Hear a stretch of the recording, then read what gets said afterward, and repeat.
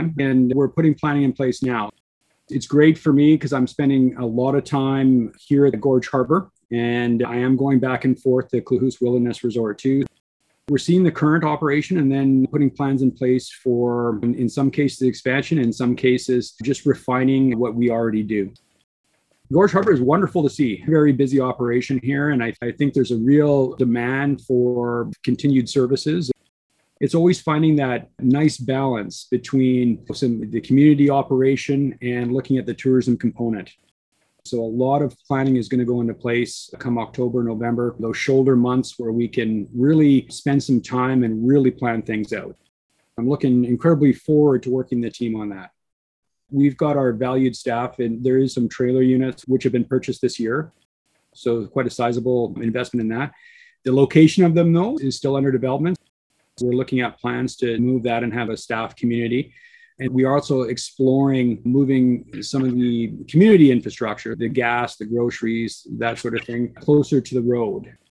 That is something that is going to require a lot of planning, a lot of engineering, working with the community on, but that is the direction that I'm starting to go.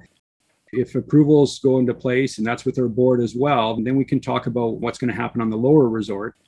There is some buildings and that sort of thing that at some point will either need a lot of love or a lot of replacement.